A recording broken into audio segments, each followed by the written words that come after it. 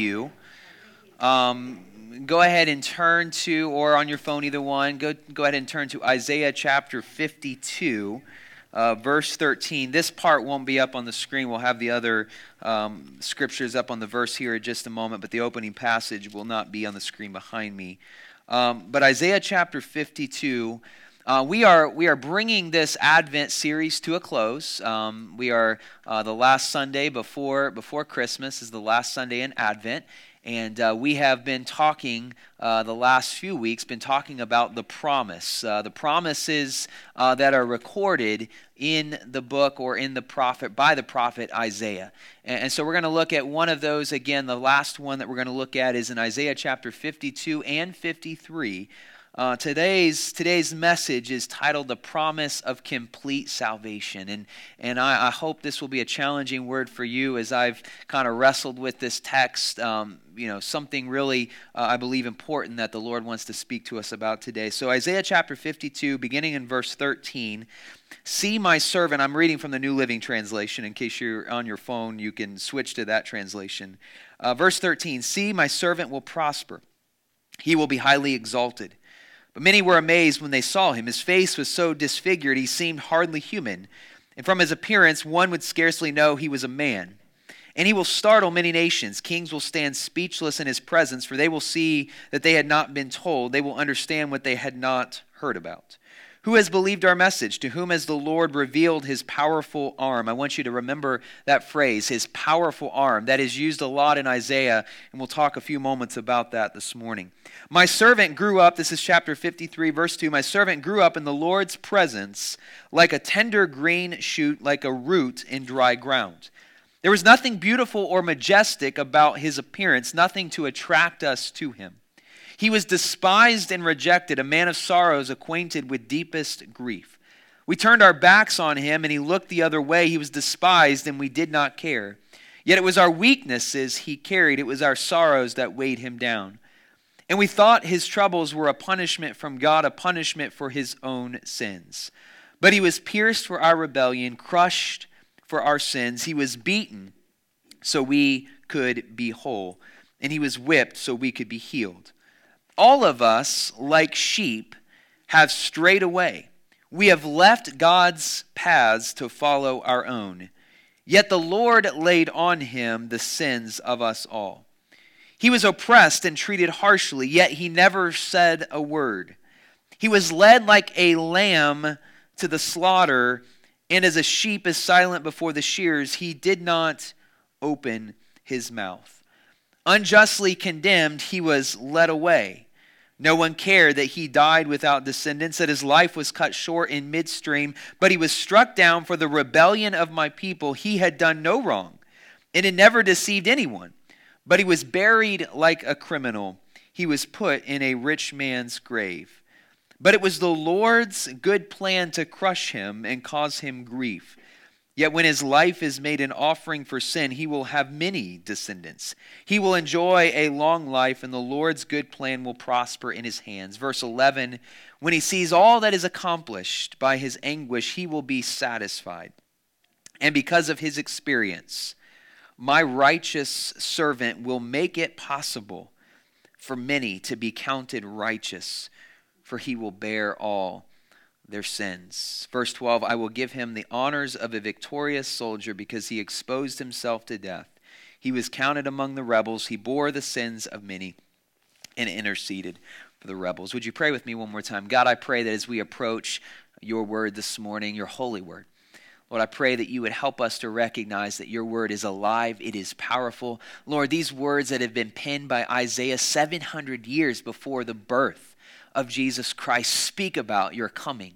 They speak about the promise of salvation that has been made available to all of humanity. It speaks about, Lord, your arrest and your rejection and the crucifixion, even the resurrection of Jesus Christ are all promised and spoken about in this word.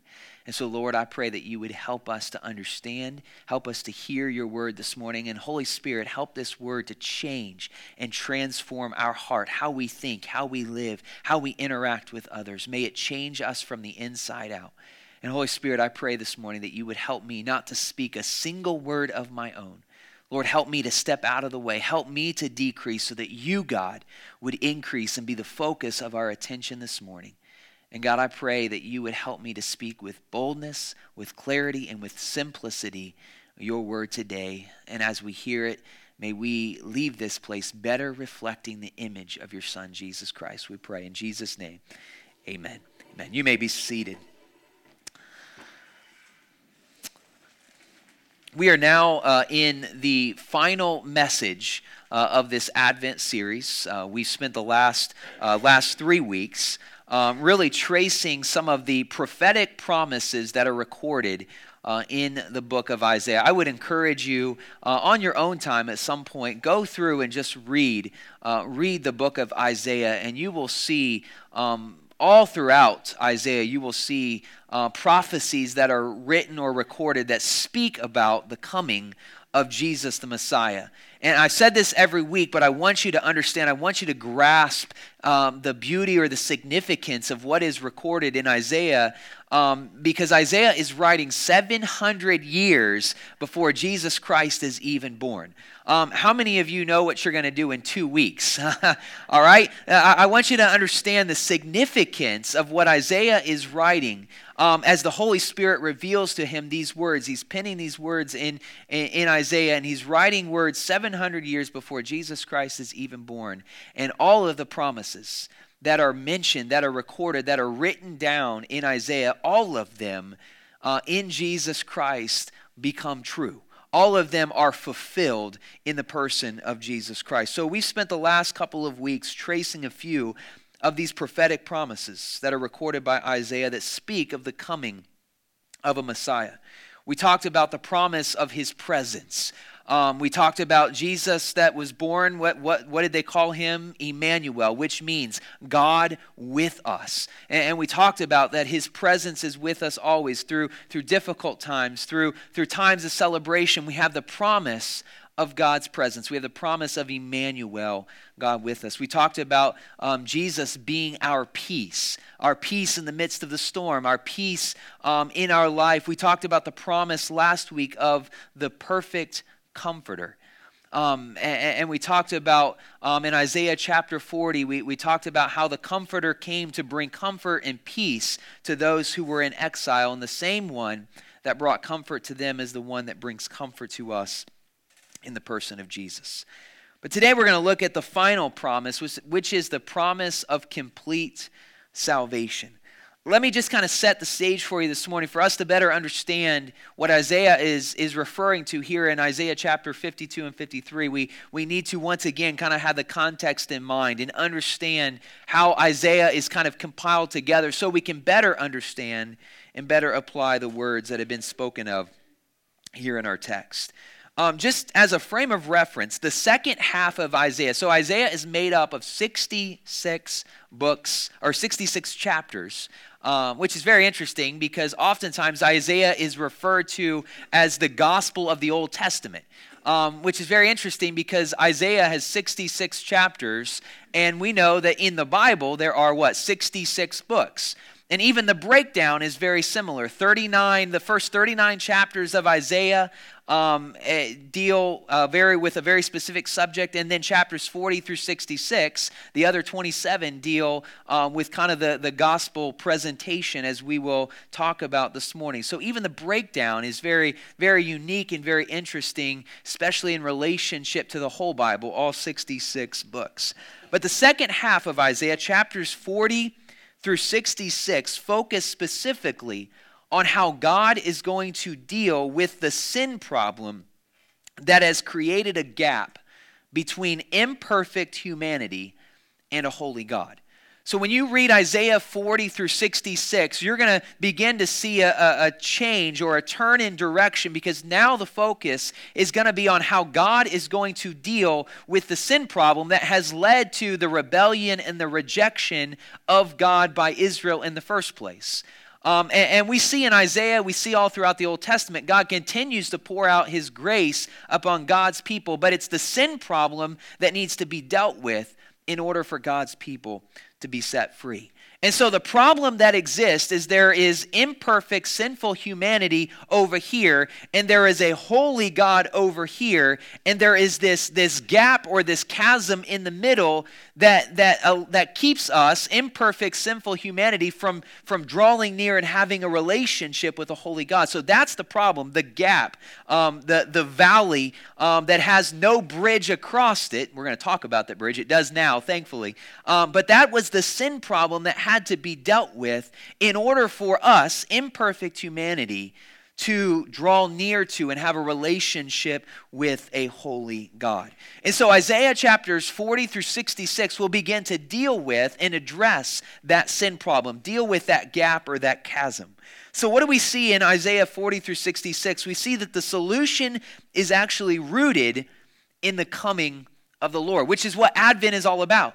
Advent simply speaks of the coming of Jesus, the coming of him in the form of a child that we celebrate around Christmas, but also we are anticipating his second coming, the Advent when he will return and take us as his own. And so the solution to this sin problem we see in Isaiah 40 through 66 is rooted in the coming of the Lord. We see this, we read about it, we talked about it last week in Isaiah chapter 40 verse 10. Yes, the sovereign Lord is coming in power, and he will rule with a powerful arm. We'll talk about that here in just a moment. See, he brings his reward with him as he comes. And so the solution to the sin problem is rooted in the promise of the coming of Jesus Christ, in the promise of his advent.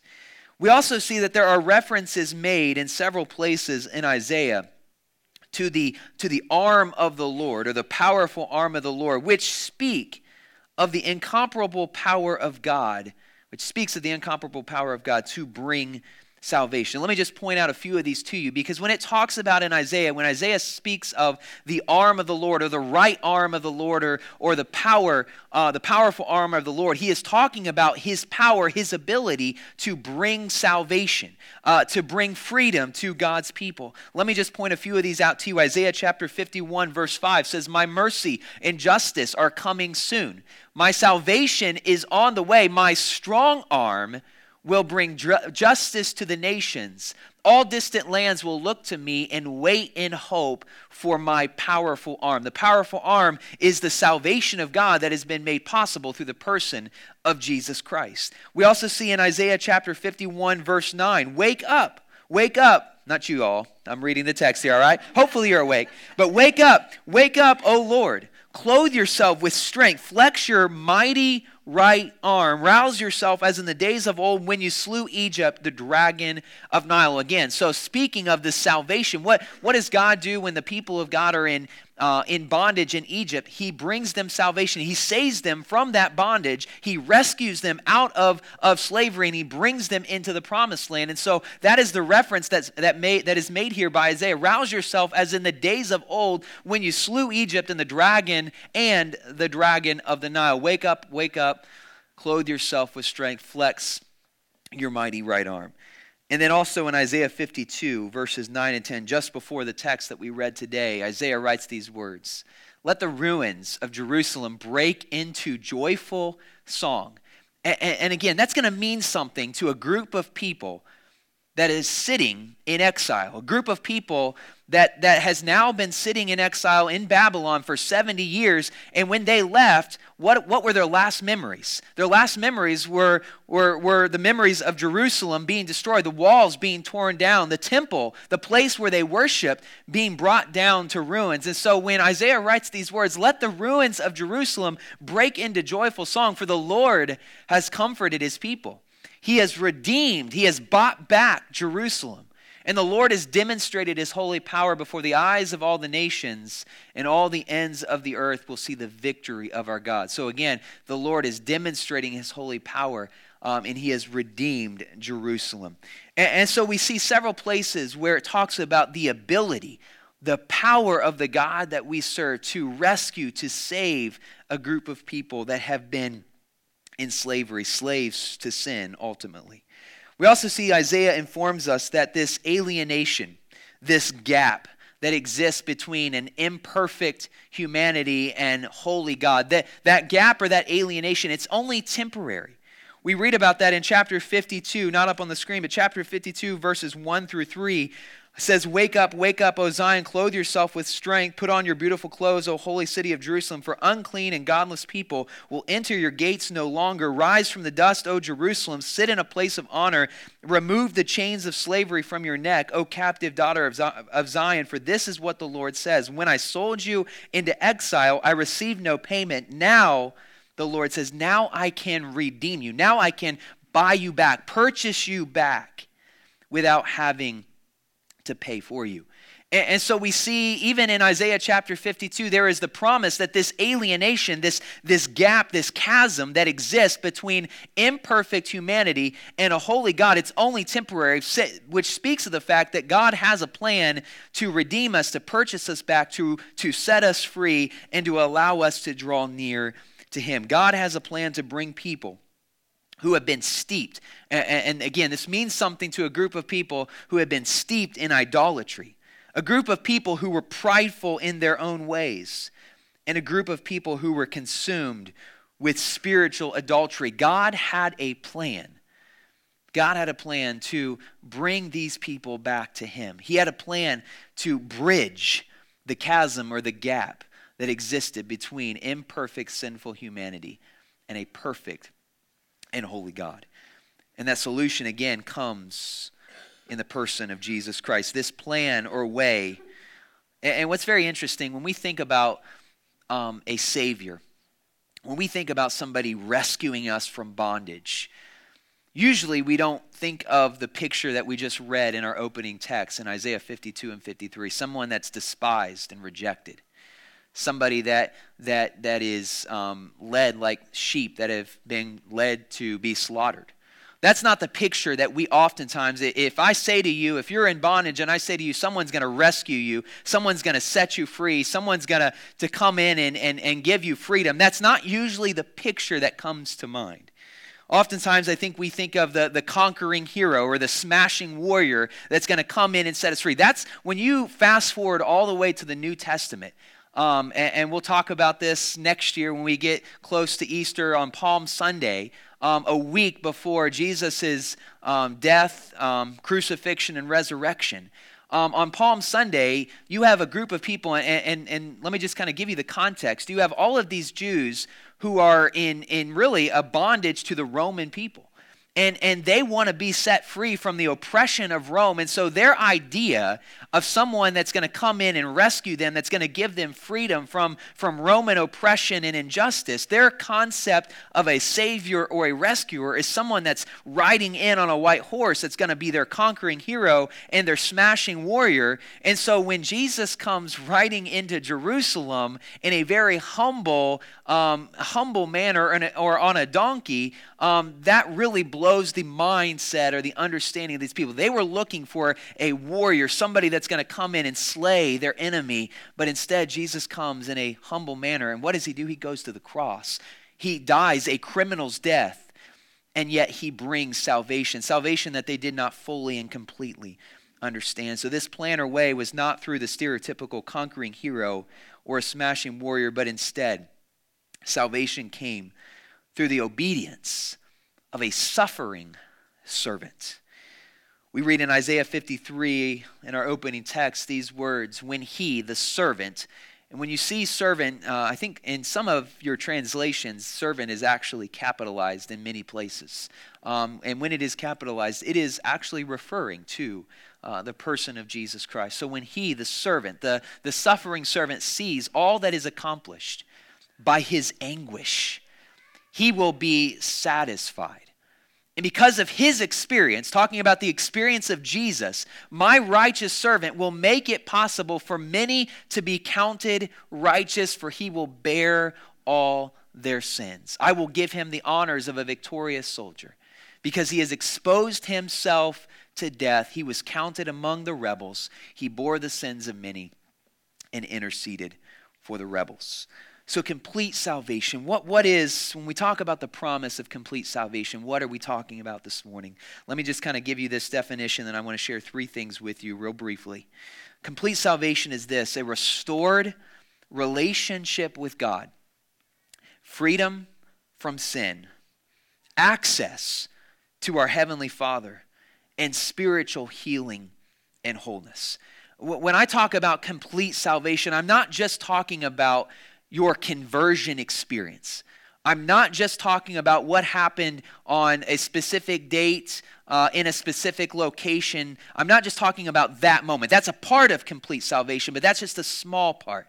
I'm talking about the restoration of a relationship that now an imperfect human being can now have access and now have relationship with a holy and perfect God. I'm talking about a bridge that now exists between this gap, this chasm, that will allow me to draw near to God and a holy God to draw near to me. I'm talking about spiritual wholeness and healing. I'm not just talking about physical healing on earth. And yes, God breaks in. There are moments where he will break in and he will do healings, miraculous healings, and he does that. We should pray for that. But there is a much greater healing that's going to take place when we see him face to face. When we are caught up into heaven, when we meet him, there is a healing that will take place that is like none other. So when I talk about complete salvation, the promise of complete salvation, what we read about in Isaiah 52 and 53 is talking about a restored relationship, talks about access that we now have to the Father, talks about a spiritual wholeness that we will encounter,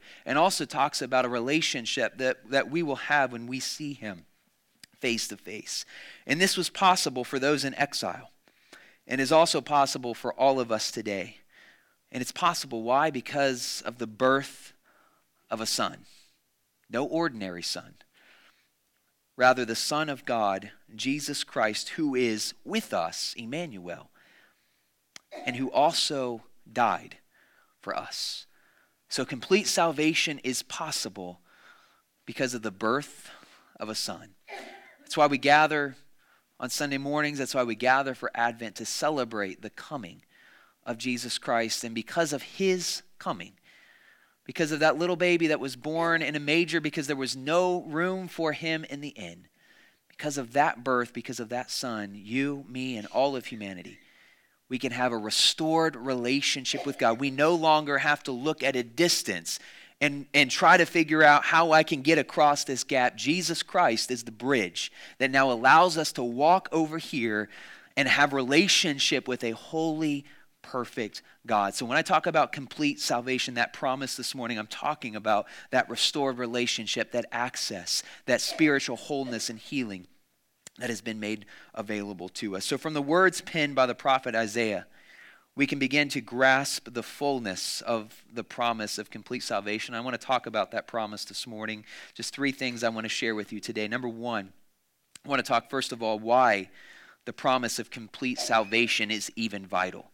Why is it important for us to even talk about this promise in the first place? I want to share a few things. First of all, and I've already made reference to this, sin separates us from God.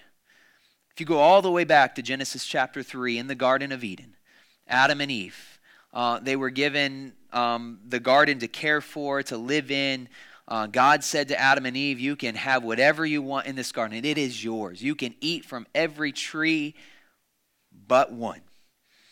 But one tree you cannot take from. That tree is off limits.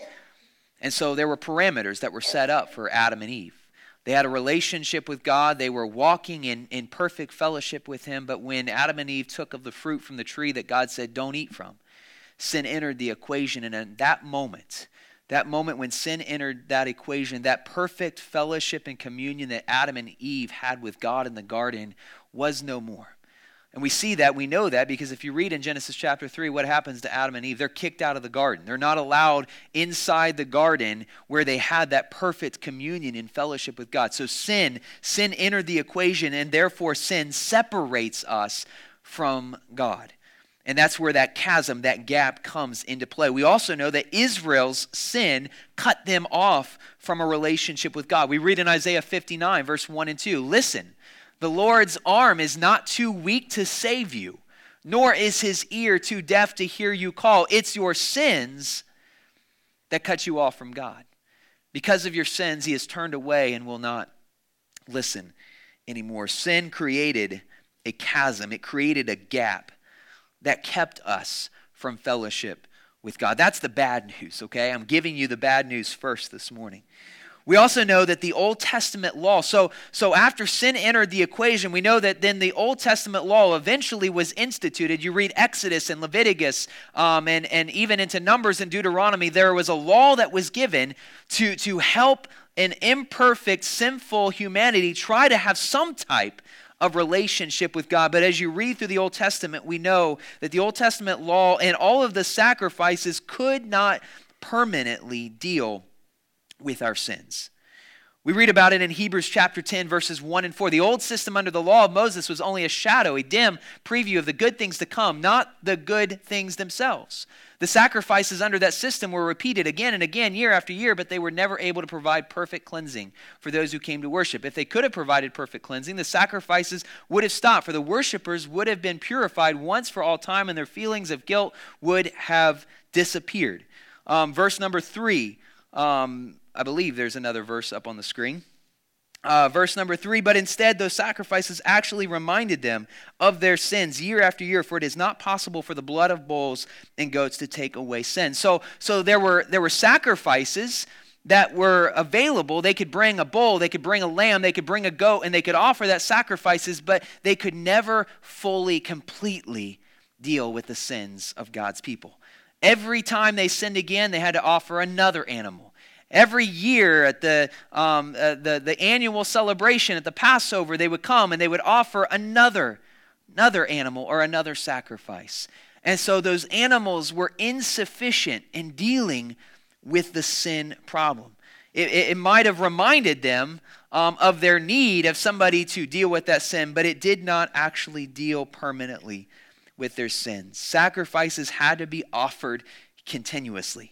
Animal sacrifice could not take away the sins of the world. Only Jesus, who was the perfect sacrifice. You read about it in Hebrews. And it says that he was the once and for all sacrifice, meaning that Jesus did not have to offer himself up on the cross every single time you or me or anybody else sinned. He was the once and for all sacrifice that dealt with the sin problem, that chasm that kept us from a relationship with God. We know in the Old Testament that priests, they would minister before the altar daily, but again, they did not have any eternal effect when they would come and they would deal with the sins of God's people. People had limited access to God. Once a year, only once a year, was the priest, the high priest, allowed to enter into the most holy place. That's the place where the Ark of the Covenant, which represented God's presence, dwelt. And only once a year could the high priest go behind the curtain, behind the veil, and enter into that most holy place to offer sacrifices for the sins of people. So access to God was limited because of the sin problem, because of the chasm that existed between imperfect humanity and a holy God. The only thing that could bridge that gap was the person of Jesus Christ. Eternal life and fellowship with God, those things were out of reach for God's people. The Old Testament law and sacrifices maybe made a dent and began to lead to what it would one day look like. But eternal life and fellowship with God, they were out of reach. All of God's people, all of humanity. Paul says this in Romans 3:23, for all have sinned and fall short of the glory of God. I've used this analogy before, but if the perfect requirement of the law, and I want you to kind of understand, I want you to understand this picture. Because my goodness, how much money I give, how many times I attend church, none of that is going to give me complete salvation or access to God. If the perfect requirement of the law, which it is, the perfect requirement of the law, or the requirement of the law is perfection. How many of you in this room are perfect? All right, if any of you raise your hand, we'll have a conversation afterwards, because obviously you're not, because you just lied. All right? So the reality is, the requirement of the law is perfection, and there is not a single human being on this earth now or ever that is perfect. And so if that's the case, then that's pretty discouraging for us, because if the requirement of the law says, God says, I desire and demand perfection, all of us, as Paul says, we all fall short of the glory of God. And let me say it this way. So to help maybe us understand this, if the requirement of the law said I had to be 10 feet tall to enter into heaven and to have a relationship with God, guess what? I fall short. I'm not 10 feet tall. Now, some of us are a little bit closer, right? Some of you are taller than me and are a little bit closer. Some of you, I'm sorry to say, are shorter than me and are a little bit further away. But the beautiful thing about Jesus Christ, and when I talk about this sin problem, so if we are going to get to a holy God, but it requires perfection, and that perfection is for us to be 10 feet tall, the beautiful thing about Jesus Christ is he lived a perfect, sinless life here on earth. He is 10 feet tall, and when we accept, so if Jesus Christ, here Frank, can you come here for a minute? How sturdy are these chairs? All right, I want you to stand on this chair, because I'm not 10 feet tall. Stand there, don't break it. Okay, so Frank for a minute is going to be Jesus, all right? All right, so if I'm obviously, I'm not 10 feet tall. I'm not saying that he's 10 feet now standing on that chair. We're going to pretend that he's 10 feet tall now, okay? But if that is the requirement of the law, perfection, 10 feet tall, all of us fall short. But if Frank, who's representing Jesus Christ here, he meets the requirement of the law. Perfect, sinless life here on earth. Did not sin. He was tempted like you and me, so he could understand when we are tempted what we're going through. But when we place our faith and trust, when I step into Jesus Christ, I'm not 10 feet tall, but when I step into Jesus, when I place my faith and trust in Jesus Christ, who does God see? God sees Jesus, who is 10 feet tall, who is perfect, and who meets the requirement of the law. And when I step in Jesus Christ, I now have a relation. I now have access to God because Jesus Christ met the requirement of the law. You can get down now. Thank you. So I want you to understand, I want you to hear, eternal life and fellowship with God was not possible. And the Old Testament sacrifices, they tried to restore that relationship, but they were out of reach. But through the birth of a son, through the birth of Jesus Christ, when I place my faith in Jesus Christ, the Son of God, the perfect Son of God, and I accept him as my Lord and my Savior, and I step into him, God sees his Son, Jesus, and now I can have access to him. That's why Jesus will say in John 14:6, when the disciples are talking about, we don't know the way, he said, I'm going to go prepare a place for you, and I'm going to come back and receive you. And they say, well, we don't know. How do we get there? How do we get to that place that you're talking about? And Jesus says, you know. And they say, no, I don't know. And so Jesus says, John 14, verse 6, we know it. Jesus says, I am the way, the truth, and the life. No one comes to the Father except through me, the perfect Son of God, Jesus Christ. So this promise of complete salvation is vital because sin separates you and me from having a restored relationship with God. We also want to talk about then how the promise of complete salvation was made possible, and I've already referred to this. It's made possible, first of all, through the love of our Heavenly Father. What does Jesus say in John 3:16? For God so loved the world that he gave his only begotten Son. Whoever believeth in him shall not perish, but have eternal life. And so the promise of complete salvation that is referred to in Isaiah 52 and 53, that promise of complete salvation is possible because of the love of a heavenly Father. 1 John chapter 4, verse 10, it says, this is love, not that we love God, but that he loved us and gave his Son as a sacrifice for our sins. It's also possible through the birth of Jesus Christ, the Son of God.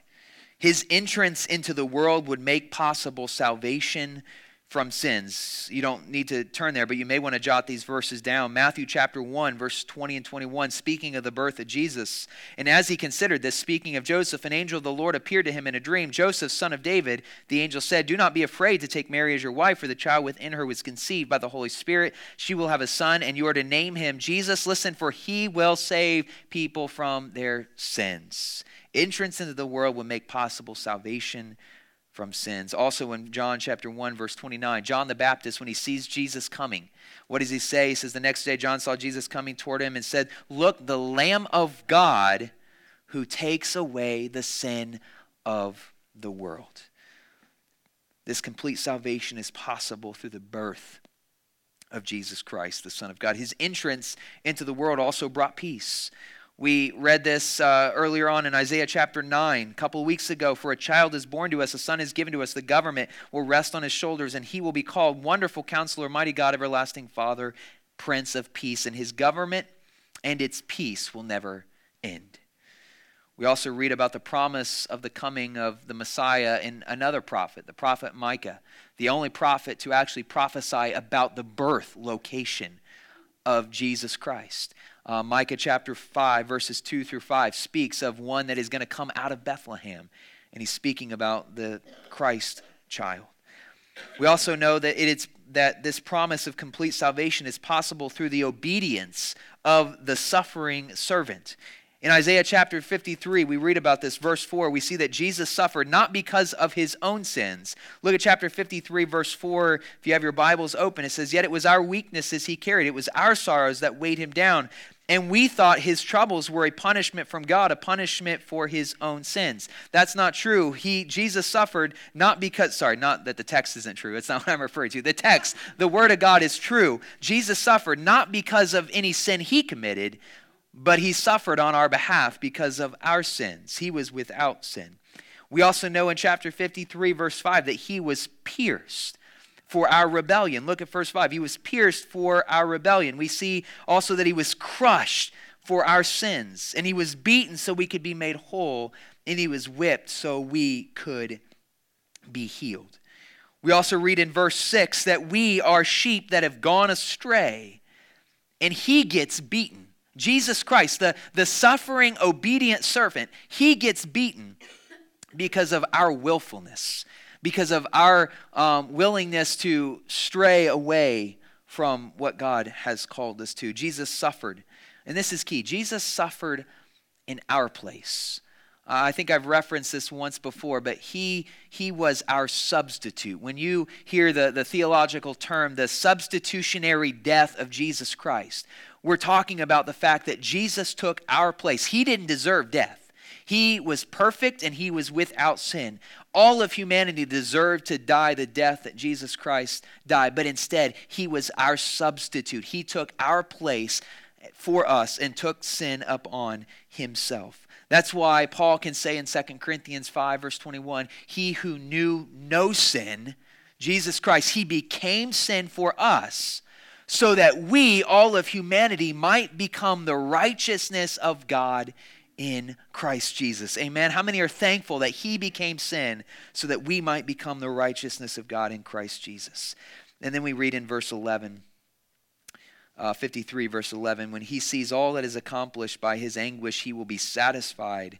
And because of his experience, my righteous servant will make it possible for many to be counted righteousness, for he will bear all their sins. That verse really is just an Old Testament version of what Paul says in 2 Corinthians 5:21. My servant, Isaiah writes these words, Holy Spirit is inspiring, and my servant will make it possible.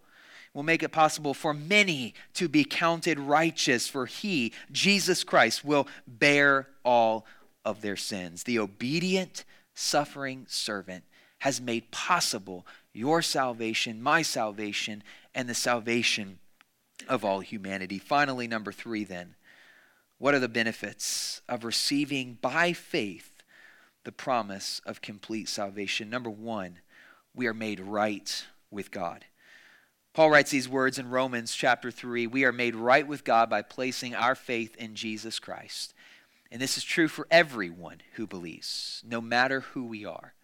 For everyone has sinned. We all fall short of God's glorious standard. Yet God, in his grace, freely makes us right in his sight. He did this through Christ Jesus when he freed us from the penalty for our sins. For God presented Jesus as the sacrifice for sin. People are made right with God when they believe that Jesus Christ sacrificed his life, shedding his blood. One of the benefits of receiving by faith the promise of complete salvation is that we are then made right with God. When we accept that Jesus Christ is our sacrifice, that he paid for your sin, my sin, and the sins of all humanity, when we receive that by faith and Jesus comes to live inside of us, Our relationship with God, which was distorted, which was chaotic, has now been rightfully restored. We also, number two, we are brought near to God.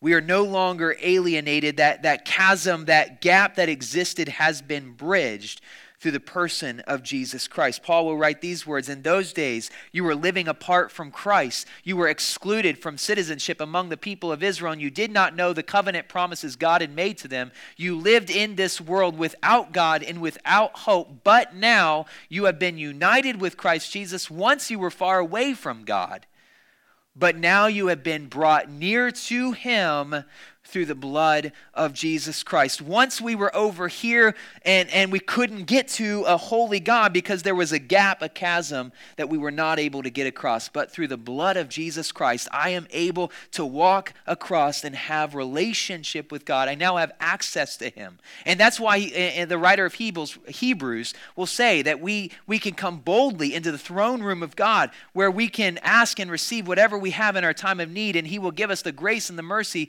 that we need to help us in our time of need. So we have access to our Father in heaven through the person of Jesus Christ.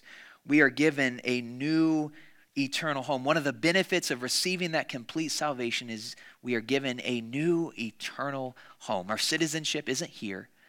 Our citizenship is in heaven. That's why, again, in John 14, Jesus will say to his disciples, "I am going to prepare a place for you. And I'm going to come back," Jesus says, "and I'm going to receive you as my own." And so there is a new eternal home that is being prepared for you and for me, and that is made possible through faith in Jesus Christ. We are also freed from the power of sin. Paul writes in Romans 8, verses 1 and 2, "So now there is no condemnation for those who belong to Christ Jesus, and because you belong to him, the power of the life-giving Spirit." So when we accept Jesus Christ, the Spirit comes to live inside of you and me. All of the Holy Spirit comes to live inside of us. And the power that the same Spirit that raised Christ from the dead is the same Spirit that lives inside of you and me. That life-giving Spirit has freed you from the power of sin that leads to death. So because of Jesus Christ, we are free from the power, from the grip, from the bondage of sin upon our life. He's given us the Spirit of God to live inside of us so that we can have victory over sin. We can say no to temptation. We can walk in freedom, not in my own flesh.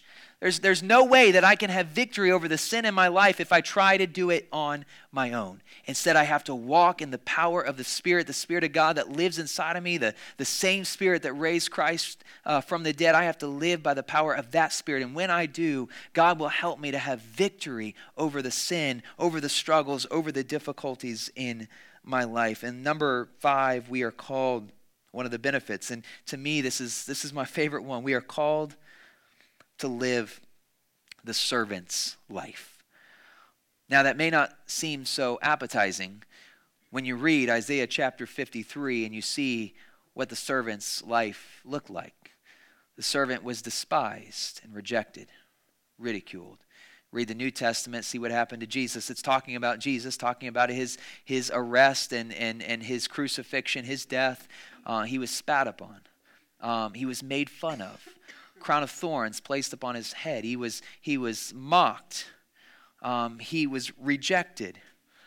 Yet, one of the benefits, and it is a benefit, one of the benefits of receiving by faith the promise of complete salvation is that you, me, and all of humanity, we are called to live the servant's life. One of my favorite passages in Scripture, Philippians chapter 2, really captures this. I just want to read it to you. Just for a second, don't turn there. Let me read it to you. Just close your eyes for a second, and I want you to hear these words that Paul writes to the church in Philippi. Beginning in verse 1, "Is there any encouragement from belonging to Christ?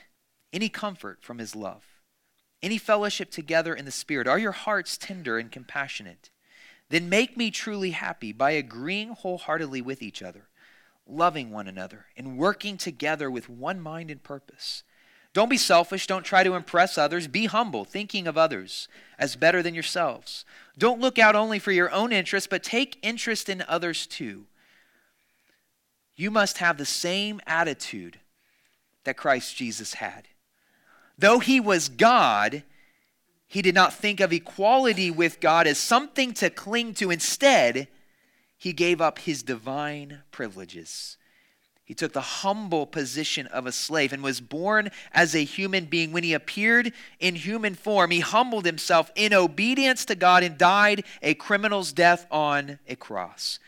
Therefore, God elevated him to the place of highest honor, gave him the name above all other names, that at the name of Jesus every knee should bow in heaven and on earth and under the earth, and every tongue declare that Jesus Christ is Lord, to the glory of God the Father. Dear friends, Paul says, you always followed my instructions when I was with you, and now that I am away, it is even more important. Work hard to show the results of your salvation, obeying God with deep reverence and fear. For God is working in you, giving you the desire and the power to do what pleases him. Do everything without complaining and arguing, so that no one can criticize you. Live clean, innocent lives as children of God, shining like bright lights in a world full of crooked and perverse people. Hold firmly to the word of life. Then on the day of Christ's return, I will be proud that I did not run the race in vain and that my work was not useless, but I will rejoice even if I lose my life, pouring it out like a liquid offering to God, just like your faithful servant is an offering to God. And I want all of you to share that joy. Yes, you should rejoice, and I will share your joy. You can open your eyes. All of us are called to live the servant's life. The servant, Jesus Christ, who came in the form of a human being, came as a slave, as a servant, and died the most cruel death that anyone in that time could ever die. He died on a cross. The cross was meant for the most wicked, brutal criminals. Yet Christ went to the cross for you, for me, for all of humanity, so that we could experience the beautiful benefits of complete salvation.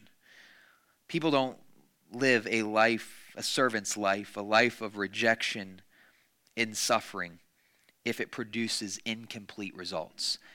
You and I are not going to live the servant's life if it's not going to bring to us or bring to humanity complete salvation, restoration with God, and access to the Father. The reality is, if the good news, the gospel of Jesus Christ, if it weren't true, we would not waste or spend our life or even give our life for something such as that. But one of the most beautiful reasons that I believe Scripture is true, we see in the early history of the church. We know that 11 of the 12 disciples, they died, they were martyred, confessing or professing the name of Jesus Christ. And one of them was exiled. John was exiled onto the island of Patmos. All the other ones gave their life for Christ. If you know anything about church history, the first 2 or 3 centuries, first century, second century, third century, was a brutal time for Christianity. Many people who confessed Christ as Lord, they were persecuted, and many were killed because of their belief in the complete salvation that was offered by Jesus Christ. But they recognized that one of the benefits of that complete salvation, one of the benefits was they were called to live the servant's life, even if that meant rejection, even if that meant death. There's many missionaries today that give their life for Christ, declaring the good news of Jesus because they believe in the complete salvation, because they believe we can be set free from sin, because they believe that when we place our faith in Jesus Christ, I now can have access to my Father in heaven, and I now can be a citizen in heaven where I can dwell with him for eternity. There are missionaries who are willing to give their life for Christ because they know the results and the benefits are true and powerful. I want to just share a story with you in closing. Some of you maybe have seen the movie The End of the Spear. It talks about missionaries to Ecuador. And let me just kind of capture this story for you, just to kind of show you these are some missionaries that embraced the promise of complete salvation, and they were willing to live the servant's life even if it meant death. In 1956, Steve was 5 years old when his father, Nate, flew a Piper Cruiser plane with 4 other missionaries into the jungles of Ecuador and dared to make contact with the most dangerous tribe known to man, the Wodanis, also known as the Aka or naked savage. After several months of exchanging gifts with the natives, the 5 men were speared multiple times and hacked to death with machetes. One of the men in the tribe that fateful day was Minky. Years later, Steve found out that Minky actually delivered the final spear that ultimately killed his father. 3 of the 6 warriors from that day are still alive. Today, they consider themselves family and harbor no resentment. Steve says he has never forgotten the pain and the heartache of losing his dad. But I can't imagine not loving Minky, a man who has adopted me as his own, and the other Wadoni, says Steve, who made his first trip to Wadoni territory when he was 9 years old. By 1956, Steve's Aunt Rachel had been living in the jungle, but not with the Wadoni for several years. Rachel loved her younger brother, Steve's dad, like a son, but even after he was killed, she continued to live with the Wadoni until her death in 1994. Her affection for them was a major influence in Steve's life, and he visited her every summer.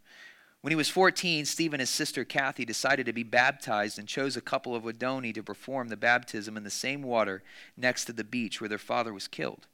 After Rachel died, the tribe asked Steve to live with them. Steve and his family lived in the jungle for a year and a half. What the Wadoni meant for evil, God used for good, says Steve. Given the chance to rewrite the story, I would not be willing to change it. Many are confounded by the relationship Steve has with Minky. He says that a reporter commented that if he were in Steve's shoes, he could forgive, maybe, but love him, that's morbid. Steve says that their relationship doesn't make sense unless you put God in the equation. Even though his dad's death was painful, Steve says Minky would have not adopted him. It would not have been part of the mysterious Stone Age Wadoni world. Also, thousands of people who were stirred by the missionaries' deaths would not have dedicated their lives to helping take the gospel to unreached groups like the Wadoni all over the world. They understood the promise of complete salvation. Those missionaries gave their life because they knew it would mean access for this tribe, this Wadoni tribe, to have access to their Father in heaven, for them to have relationship with their Heavenly Father. And the son of one of those men that were killed, he understood the sacrifice that his father and that his father's friends had made. The promise of complete salvation has become a reality in the person of Jesus Christ and is now available for you and for us